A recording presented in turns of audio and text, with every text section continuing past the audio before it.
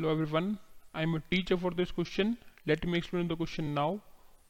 One card is drawn at random from a well-shuffled deck of 52 cards. Find the probability that the card drawn is a card of spades or an ace. So मुझे क्या निकालना है कि वो card क्या होना चाहिए, या तो स्पेड या तो एस. सबसे पहले प्रोबेबिलिटी ऑफ इवेंट ई का फॉर्मूला क्या होगा,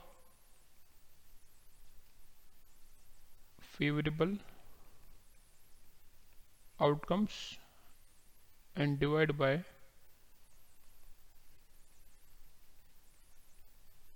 total outcomes. And we know that कि हमारे पास यहाँ पे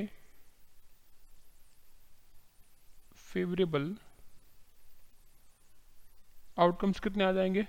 देखो स्पेड तो स्पेड कितने होंगे, 13 स्पेड्स होंगे, और एस हमको पता है एस कितने होते 4, बट एक एस तो इसमें आ गया स्पेड में, तो कितना बच गया 3, दैट मीन्स 16. एंड टोटल तो हमारे पास कितना है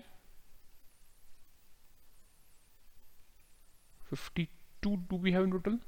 so probability of event E कितना हो जाएगा 16/52. 4 से कटेगा ये, 4 4 ज़ा 16 एंड 4 1 ज़ा एंड 4 3 ज़ा, तो 4/13 आंसर आ जाएगा इसका.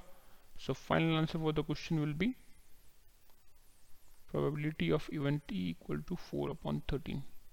I hope you understood the explanation. Thank you.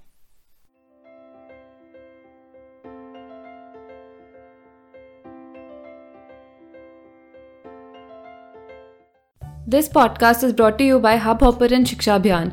अगर आपको ये पॉडकास्ट पसंद आया तो प्लीज़ लाइक, शेयर और सब्सक्राइब करें, और वीडियो क्लासेस के लिए शिक्षा अभियान के यूट्यूब चैनल पर जाएं.